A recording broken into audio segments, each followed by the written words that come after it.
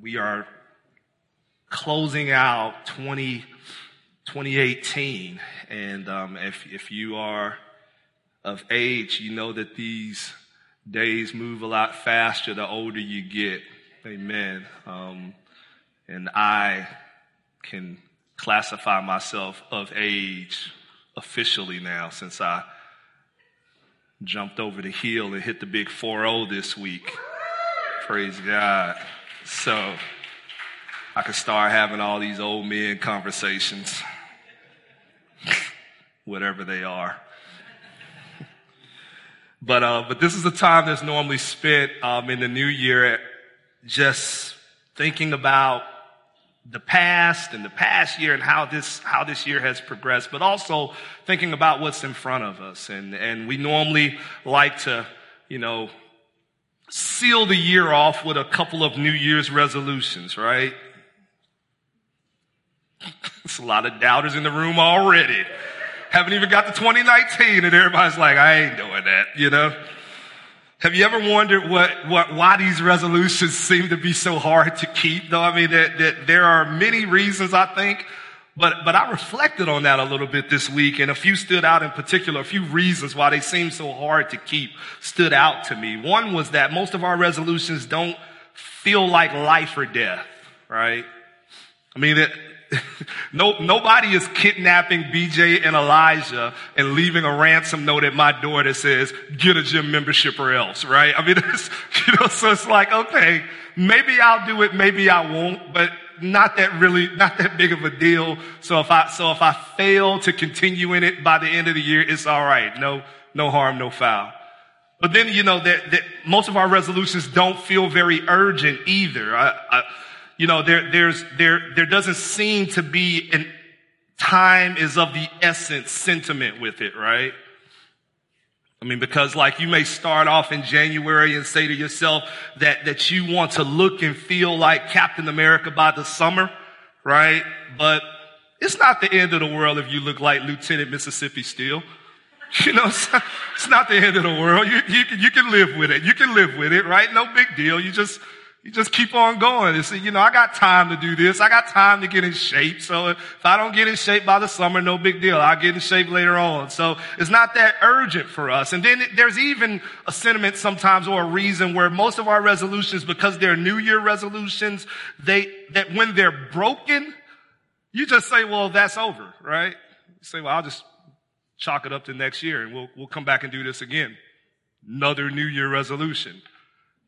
And so there's reasons why these resolutions don't seem to stick, but this kind of attitude probably isn't a big deal rather if it's just these kind of trivial resolutions that we set, but it becomes a big deal if it's being connected to our spiritual goals.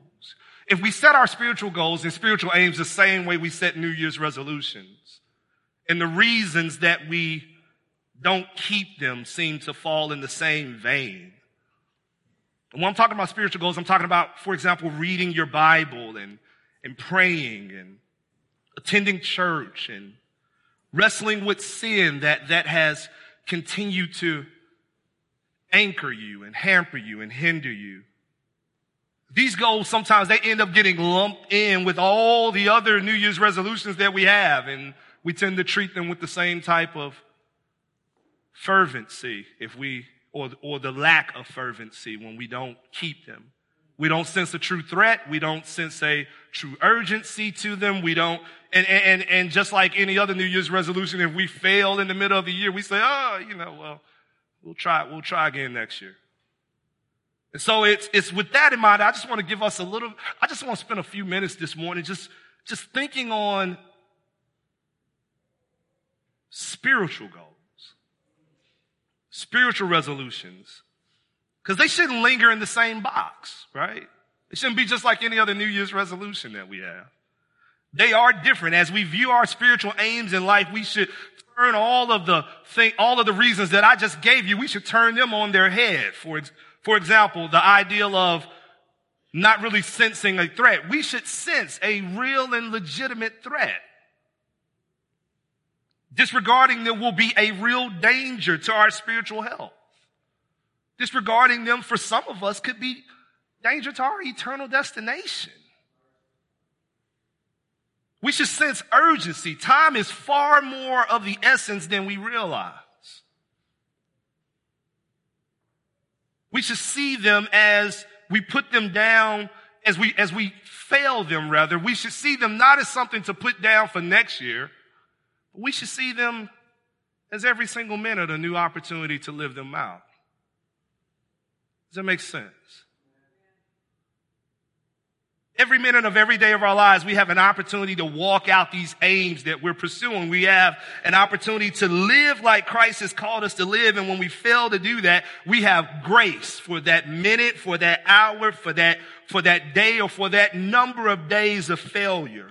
And along with that grace, the calling that has been given to us from God to pick back up where we started and to continue, or to pick back up where we left off and to continue. As Paul writes to the church at Ephesus, he begins by centering the life of the church in sound doctrine and sound teaching. The first 3 chapters, Paul is centering the church in this ideal of doctrine, making sure that the understanding of the good news is sure and it's firm, and that good news is found in the person and in the work of Jesus Christ. And he's trying to make sure in the first 3 chapters that understanding is solid. He speaks to the nature of Christ in chapter 1. He speaks to the nature of Christ's saving work in chapter 2. In fact, in chapter 2 is one of my favorite passages in all the Bible. We hear Paul saying, "You were dead in trespasses and sins in which you once walked, following the course of this world, following the prince of the power of the air, the spirit that is now at work in the sons of disobedience." He says in verse 4, though, however, "But God, being rich in mercy because of the great love with which he loved us, even when we were dead in our trespasses, made us alive together with Christ. And by grace you have been saved, and raised us up with him and seated us with him in the heavenly places in Christ." God the Father, rich in mercy, God the Father with rich mercy, God the Father with great love, made us alive together with his Son, whom he sent to die for us, and raised us up with that same Son, and seated us with that same Son in heavenly places. By grace we've been saved, not by works. By grace we've been saved. But if you continue on in that passage in chapter 2 that Paul gives us this doctrinal foundation, he says that for by grace you have been saved, though it is not your own doing, it is a gift of God, not a result of works, so that no one may boast. For we are his workmanship, created in Jesus Christ for good works. So we aren't saved by our works, but we are saved for good works. And so by the time we get to chapter 5, Paul is laying out how the life of the church should be reflected in his practice based on the doctrine that he established in the first 3 chapters. Based on sound teaching, this is how you're to live. This is how you are to resolve to live. Moving from what the church teaches to what the church actually does. And in chapter 5, he gives us 3 practical resolutions to pursue. The first one is walk in love. The second one is walk in the light, and the third one is walk in wisdom. We won't focus on the first 2 because of time.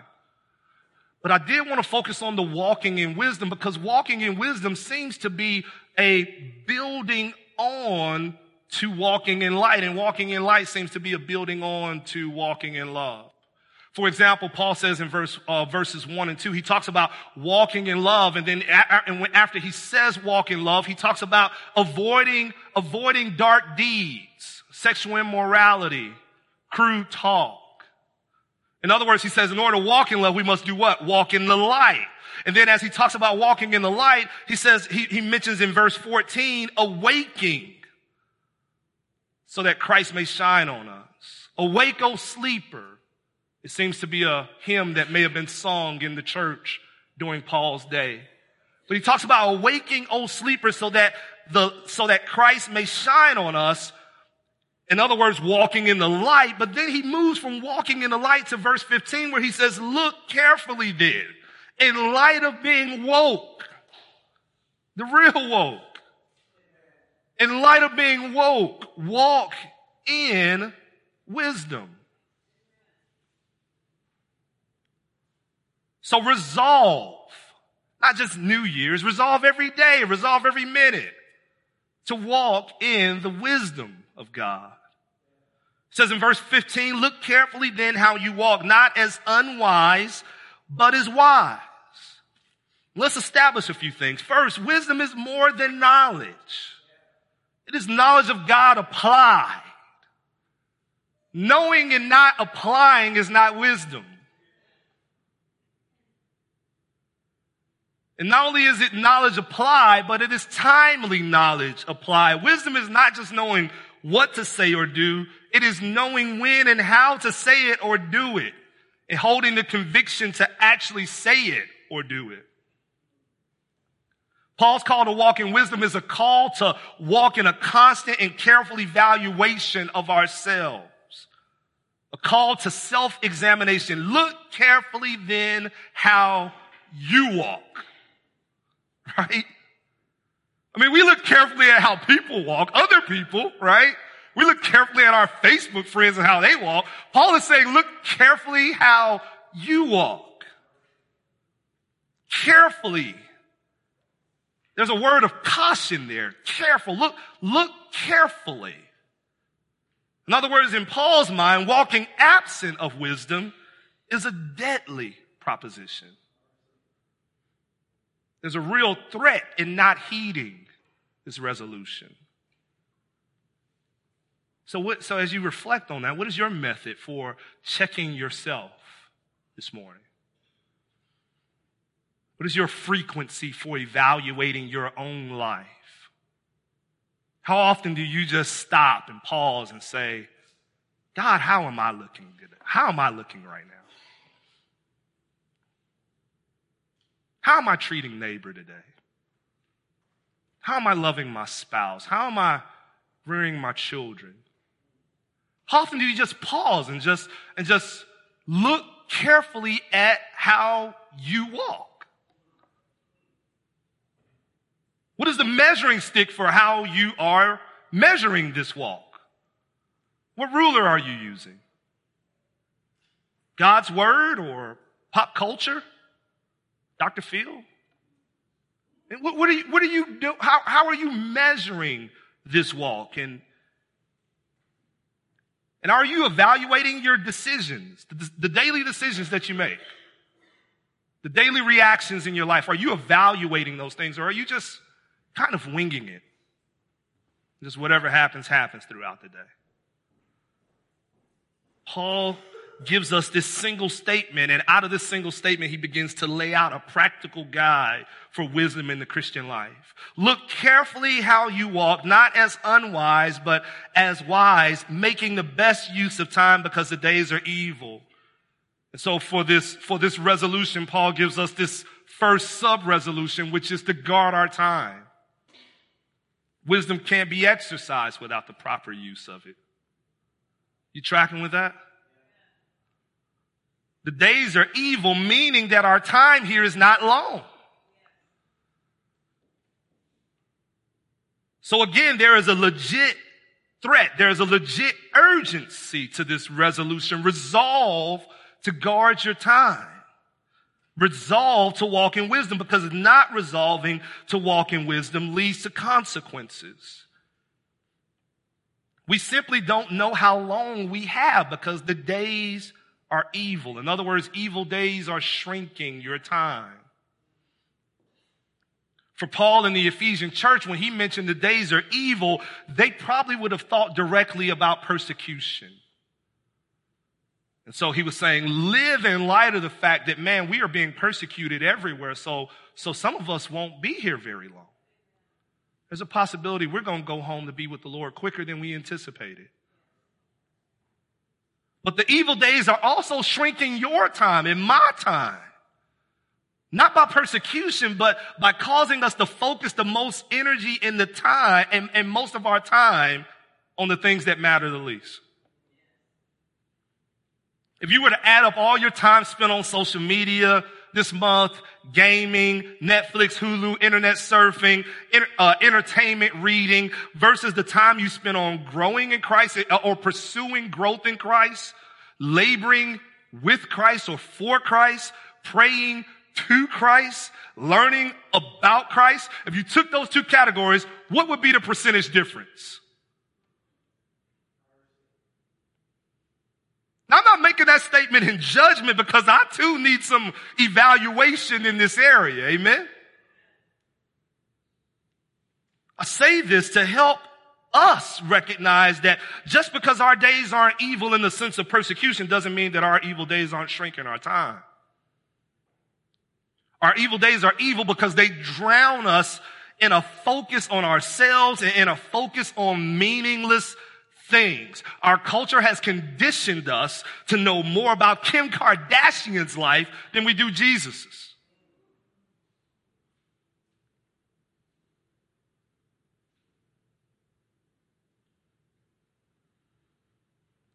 The evil days are shrinking our time. And so in the words of Congresswoman Maxine Waters, we must reclaim it. We must reclaim our time. In Don Whitney's book, Spiritual Disciplines for the Christian Life, he spends a little time speaking about this verse, and he says, even without the kind of persecution or opposition known by the Christians of Paul's day, the world we live in is not conducive to using time wisely, especially for the purposes of spirituality and godliness. In fact, our days are days of active evil. There are great thieves of time that are minions in the world, the flesh and the devil, that are minions of the world, the flesh and the devil. They may range in form from high-tech, socially acceptable preoccupations to simple idle talk or ungoverned thoughts. But the natural course of our minds, our bodies, our world, and our days leads us toward evil, not toward Christ-likeness. Our bodies are inclined to ease, to pleasure, to gluttony, and to sloth.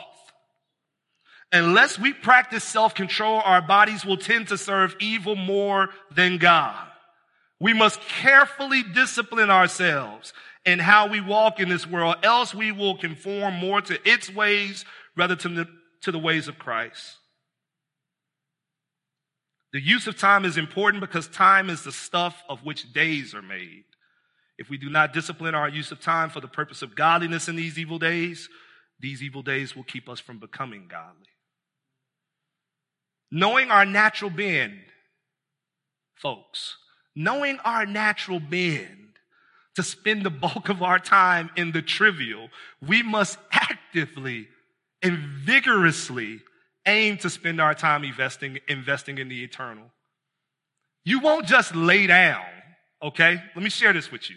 You won't just lay down and just all of a sudden wake up with great vision and vigor to all the work that the Lord has set aside for you. That has to be fought for. You know what you're going to lay down and feel? Netflix. Are you tracking? So walking in wisdom means the active pursuit, not a passive one, because passivity won't get it. If you have resolved to walk out certain spiritual aims going into this year and you fail during this year, don't place them back on the back burner and say, oh, we'll come back next year. No, time is too precious for that. Get back up and pursue them again, seeking God's help and seeking God's strength to accomplish them or keep them. Make this a fight, because passivity won't cut it. He says in verse 17, therefore do not be foolish, but understand what the will of the Lord is. In this walk of wisdom, Paul also calls us to resolve to understand what the will of the Lord is. And what does he mean by that? Well, oftentimes when the apostles wrote to the church about understanding the will of the Lord, or walking in the will of the Lord, they often wrote connecting that idea to being unstained by worldly and earthly passions. To take your focus out of the world and to put your focus in the kingdom. Walking in the will of God is often seen in Scripture as a commitment to stand apart from the world. For example, in 1 Thessalonians chapter 4, he says, for you know what instructions we gave you through the Lord Jesus. For this is the will of God, your sanctification. That you abstain from sexual immorality and that each of you know how to control his own body in holiness and honor, not in the passion of lust like the Gentiles who do not know God. And so he talks about this ideal of being set apart, as walking in the will of God is walking in our sanctification. Walking in a way that demonstrates that we are not like everybody else. Are you tracking? We may look the same and work the same jobs and go to the same schools, but we aren't like everybody else. And so walking in God's wisdom is also walking in the understanding of his will. And walking in the understanding of his will is walking in that understanding that you are not like everyone else. You're different. You're set apart. You're called by him, for him. Are you tracking? He talks about in 1 John chapter 2, he says, for all in the world, the desires of the flesh, the desires of the eyes, and the pride of life, that's not from the Father, but it's from the world. He says the world is passing away with its desires, but whoever does the will of God abides forever. And so the ideal is that the will of God is counter to all the things he just mentioned. Desires of the flesh, desires of the eyes, pride of life. None of that is the will of God. It actually runs counter to all of those things. And so walking in the will of God seems to be walking away from the love of the world. You tracking with that? Walking in the will of God seems to be walking away from being governed by the desires of the flesh, that being our appetites, our gluttony or greed or sexual immorality and addictions. It seems to be walking away from that, not walking to that. Walking in the will of God seems to be walking away from the desires of the eyes, that being not being governed by our affections, what we see we must have. Walking in the will of God seems to be walking in a direction where we are satisfied in what we've been given. Namely, and most importantly, him. Walking in the will of God seems to be walking away from the pride of life, that being governed by our ambition, our desire to be great simply for our sake or simply for greatness' sake. Walking in the will of God seems to be a godly ambition that seeks to make his name great. You understand? So walking in the will of God is pursuing or being governed not by our selfish ambition, not by our selfish appetite, not by our selfish affections, but it seems to be governed by pursuing God's kingdom and God's will and God's work for our lives. How are you cultivating that kind of lifestyle today, in this minute? What steps are you taking to cultivate that lifestyle? What steps are you taking to live a life separate? Didn't say you wouldn't be in it. Of course you're going to be in the world. But what steps are you taking to ensure that you never remain of it?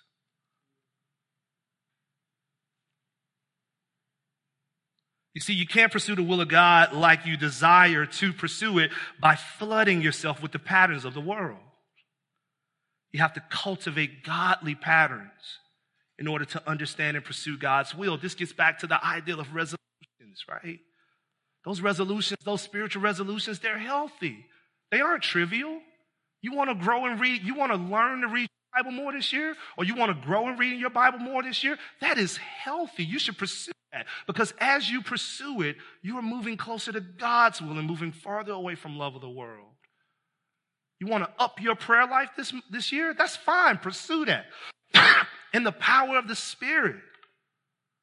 Because in doing so, you are moving farther away from the world and you are moving more in line with the will of God. You failed at that this year? That's all right. God died. Christ died. And in his death, our failings have been forgiven. Get back up and continue. Because in so doing, you are drawing yourself, or you are moving farther away from the world and more in line with the will of God. He says in verse 18, do not get drunk with wine, for that is debauchery, but be filled with the Spirit. Wisdom is the ideal of sobriety. Or wisdom is found in the ideal of sobriety, sober-mindedness. clear-mindedness. Instead of being filled with something that clouds judgment and something that impairs decisions and something that eliminates our ability to be in control of our faculties and our mind, only to be satisfied for a brief moment. Instead of that, instead of being drunk, Paul calls us to a higher standard of satisfaction. Be filled with the Holy Spirit. He says, there is where relief is. You think relief is found behind the bottle, but no. Being filled with the Spirit, there's where relief is. Paul's call to wisdom here is to tell us not to be filled in the temporal, not to be filled in the trivial, not to be filled in the things that only offer momentary satisfaction. Because see, this ideal of drunk with wine, a lot of us, we fix on this. Let me tell you something. There's a lot of other things we can be drunk on besides wine. Are you tracking with that? We can be binging on endless hours of Netflix. Does that make sense? Binging on endless hours of social media. So Paul is saying, stop looking for your satisfaction in the trivial. Move beyond that and find your satisfaction in the Spirit. Be filled with the Spirit. And then he rolls out these things that in other words, what does it look like to be filled with the Spirit? He says a couple of things that I think are important. He says, one, praise collectively. Says, be filled with the Spirit, addressing one another in psalms and hymns and spiritual songs, singing and making melody to the Lord with your heart. Be filled with the Spirit by praising collectively. God is moved by our praises.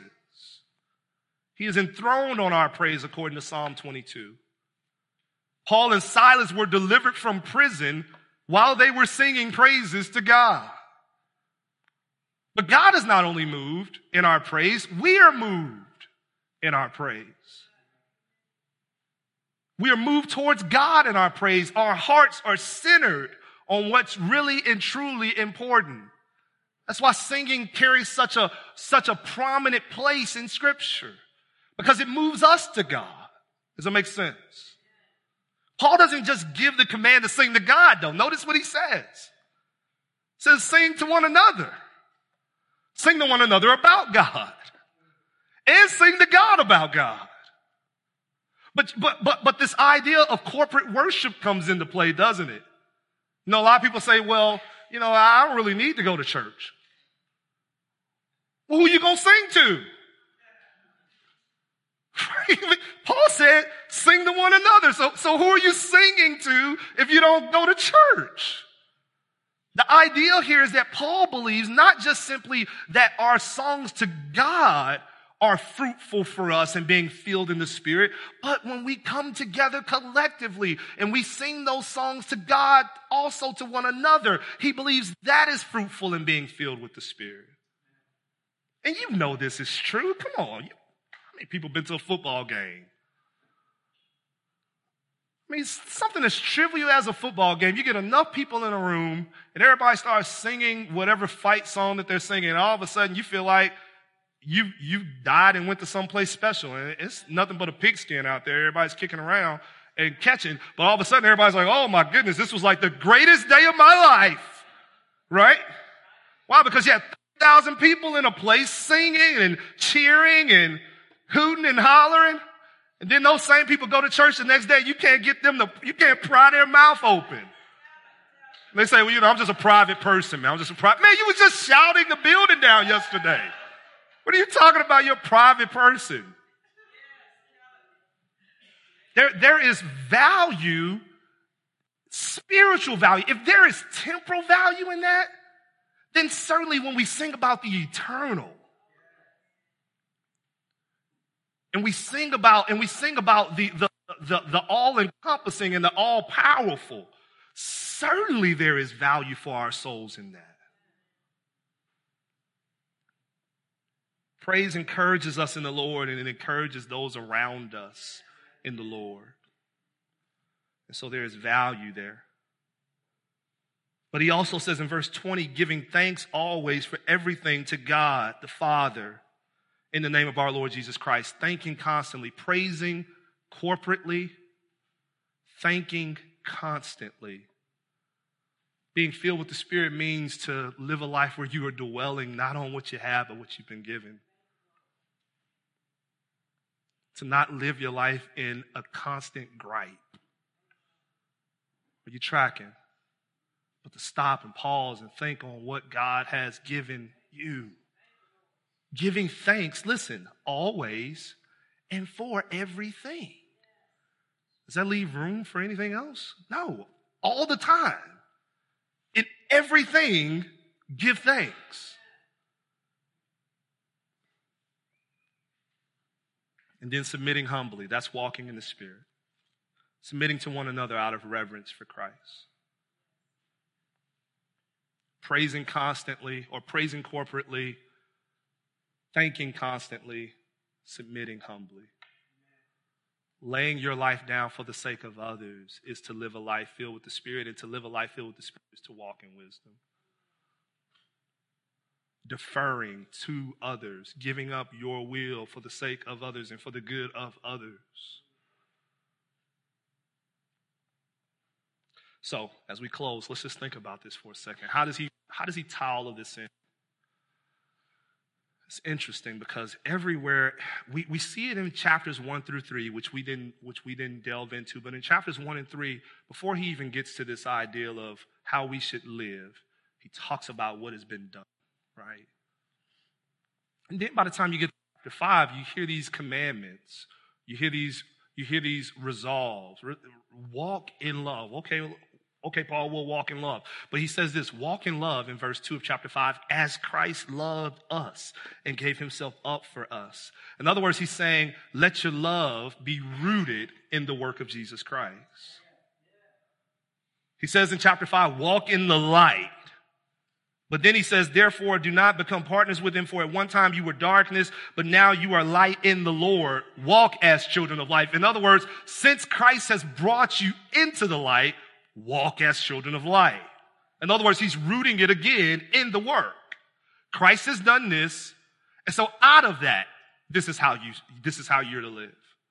And so even in this walk of wisdom, we heard him say before he got to that, before he gets to verse 15, he says in verse 14, therefore it says, awake, O sleeper, and arise from the dead. Christ will shine in you. So now that Christ has shined in you, walk in wisdom. Does that make sense? So all of this is rooted in what Jesus has done for us.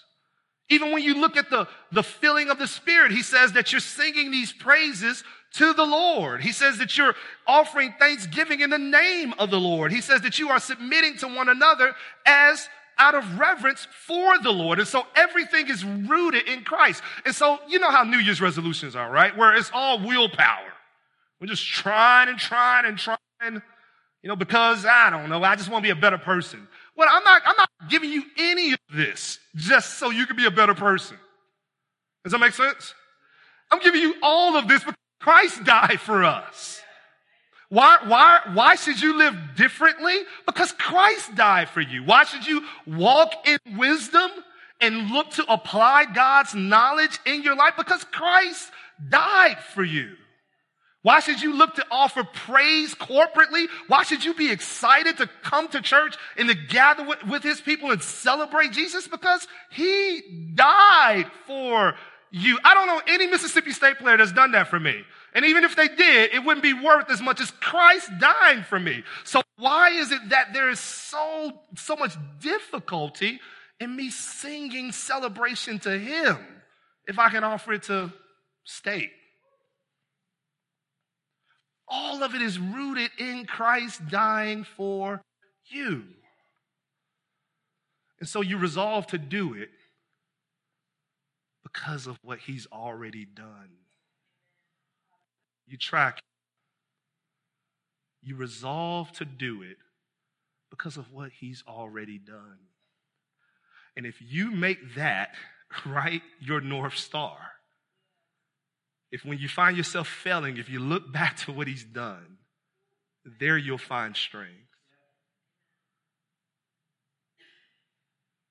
If you make that the aim, the motivation, then it will empower each and every single resolve that you make for him in this life. Amen.